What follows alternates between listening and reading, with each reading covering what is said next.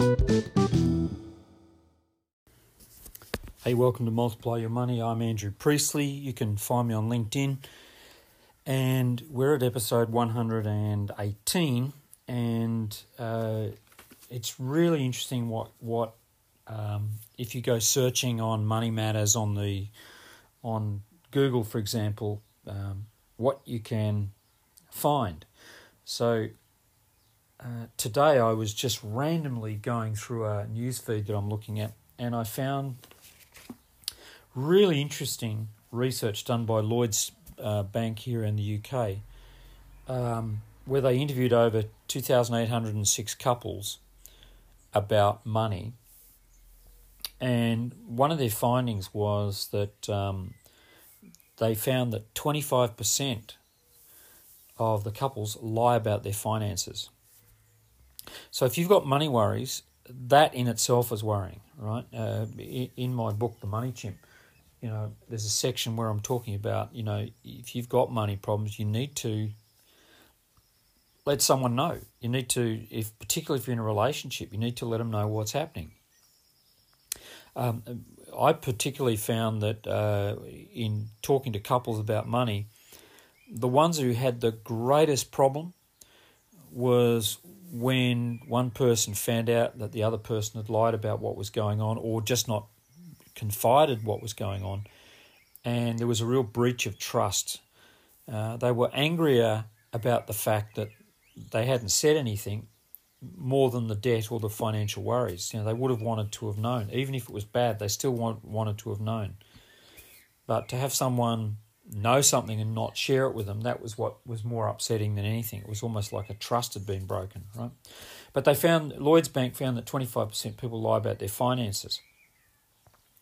They found that 11% of people starting a relationship lie about debt. So they were, in a relationship, 11% lied about debt, the amount of debt that they had. 23% just generally lied about money, right? How much do you earn? How much do you spend? That sort of stuff. Just generally lied. That's nearly a quarter of people lie about, what's going on with their money. They found that 14% of people lied about how much they spent on a single item, a purchase. So, if they spent £600 on something, well, they said, it was about £300. They significantly lied about the cost of the product that they were buying. And importantly, they said 37% of couples argue and fight about money. And that's nearly 40%. That's quite significant. So if you're lying about your finances, obviously you're not going to fight about it, because you're not. You're not. If you take the 25% people who lie about their finances and the 40% who fight, well, that's nearly 60% of people who are probably had they fessed up about what was going on with their finances, they probably would have. There would have been 60% of couples fighting about money. But I found that really, really interesting, and I was listening to a commentator on that research, and and I've been saying it in this podcast for just about every episode, the key to managing your money and multiplying your money is your awareness of what you're doing, right? And it's noticing what you're doing. It's noticing what you're doing with money, and not only what you're doing, but how you're being around money.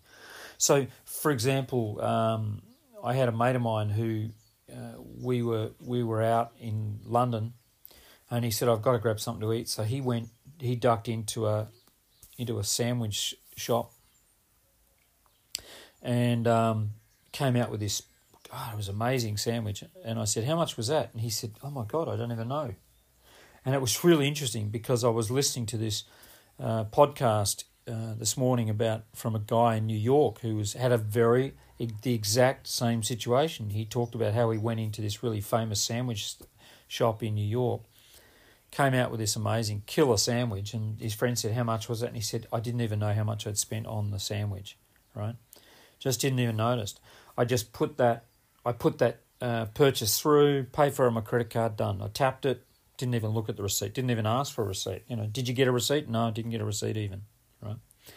Would you go back and look at what you spent on your bank statement? Probably not. So there's this thing, I've got money. All I know is I've got money. Bang, I'll spend it. I'm not even going to look at it, right? Just about everyone that I'm talking to at the moment who's been doing this podcast has come back and said they're starting to spend less. I'm starting to get emails from people saying they're spending less.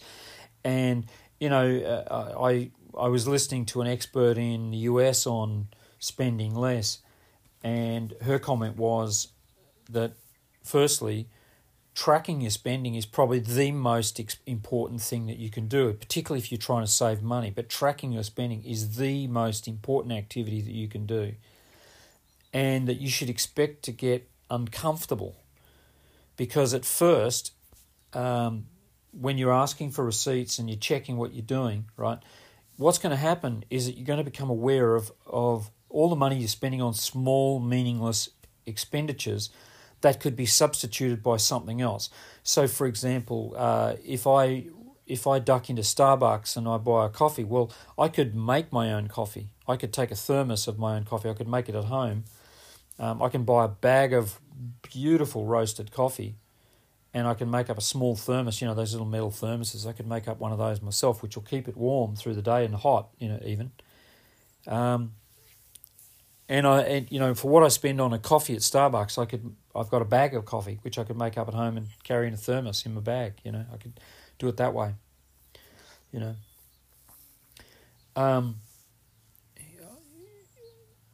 I had recently a situation where a mate of mine said, "Oh, can you come out for lunch with me?" And what he meant was, who's going to shout lunch? And I've been out for lunch with this guy in the past, and I think I spent about £40 or something, or £35-40 on a lunch. And then I realised, hey, listen, instead of doing that, why don't we just meet up at Hyde Park and go for a walk in the park instead? Let's do that. It's a better way of spending our time, rather than going and sitting in a restaurant and paying £35-40. I took a mate out met a mate for dinner the other night, and there were no starters, there was no dessert. What we had was just two mains and a drink, and it came to £48, £44, right? And then on the bottom of the receipt, they put in that they added in a gratuity at 12.5%. And I paid it, and I came out and I thought, God, I'm the expert on this. How did I miss that? I didn't even look at the receipt. And so that was one of those little hidden things. There was about £5.60 as a gratuity, which was added to the bill. So it came to about £49. And I totally missed it. Didn't even look at the receipt. I just paid it, tapped it, and away I went, right? So this whole thing was, I'm listening to these podcasts, listening to this guy, and he's saying, pay attention. You got to notice what you're spending. Track your spending. Get receipts for stuff. Look at statements. And, it's pay attention to what you're doing with how you spend your money. Pay attention to it. But importantly, I started this conversation by talking about how you're being around money, and noticing what you're spending your money is one thing, but then, as this Lloyd survey showed, lying about what you're spending your money on to your partner. We've got no money. Where's it? Because you've just nipped out and spent £35 or £48 on a meal. So that means that the bank account is down £48. There's no money. I'll finish on this point. I had a friend of mine who got a phone call from his wife saying, I'm at the supermarket buying and there's no money in the account. And what had happened was that he'd gone out and, because his credit card was full, he'd actually gone out and taken the money off their debit card account, and he intended to pay it back the next day when he got paid to reimburse it. But his wife decided to go in and pick up some groceries, and of course when she got to the checkout there was no money in the account. And he said, I lied about it. He said, I must have overspent or something like that. He fully well knew that where that money had gone. So just some things to think about. Right? It's pay attention. Notice what you're spending your money on. Talk to you soon. Oh, by the way, let me give you a really good shout out for a great resource if you're interested in this topic. If you want a much longer podcast, tune into Jean Chatzky, Chatzky in the US. Jean Chatzky. She has a website called hermoney.com, and her podcast is called Her Money Podcast. So check that one out. She does probably about 35 minutes to 50 minutes with a guest, and she's got some pretty good guests on there. But if you want to extend what you're learning here, tune into Jean Chatzky.